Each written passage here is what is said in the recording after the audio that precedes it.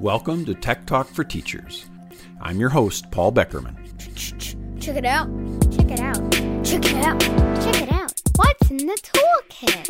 What is in the toolkit? What's in the toolkit? Check it out.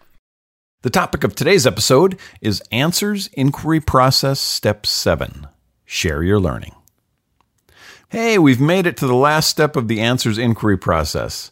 If you've been following along the past 6 episodes, you've journeyed from the initial stages of asking questions and generating an inquiry plan all the way through the research and writing process to today, the event that culminates all the work we've been doing.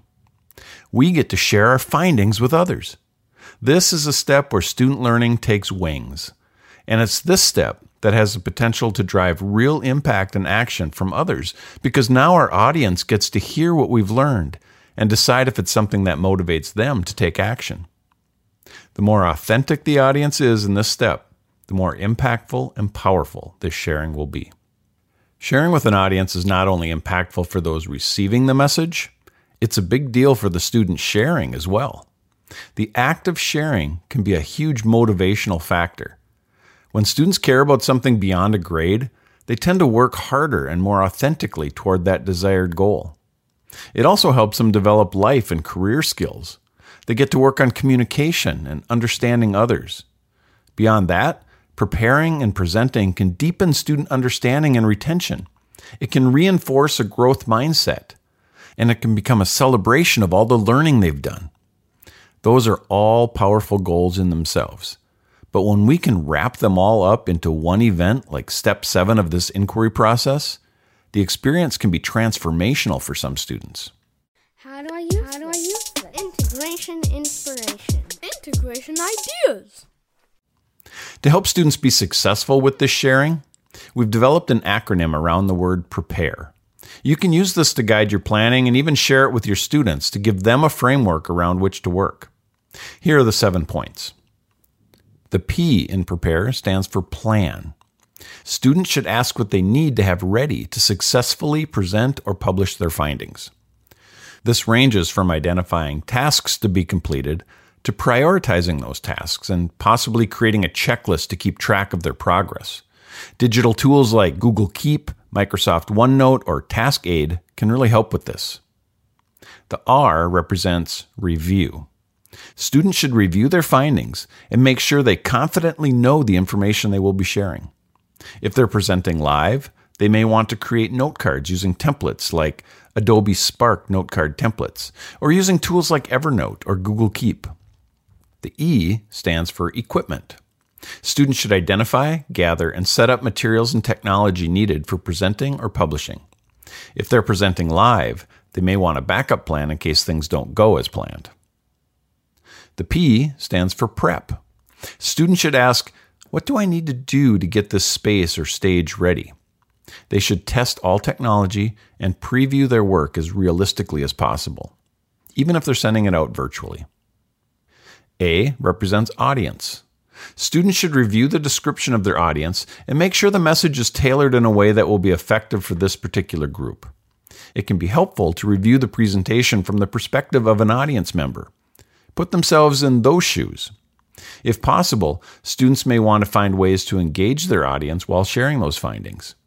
They might create back-channel opportunities for the audience to submit questions, add comments, or discuss the topic by using tools such as Google Slides Q&A, Mentimeter, or Padlet. The R in PREPARE stands for rehearse.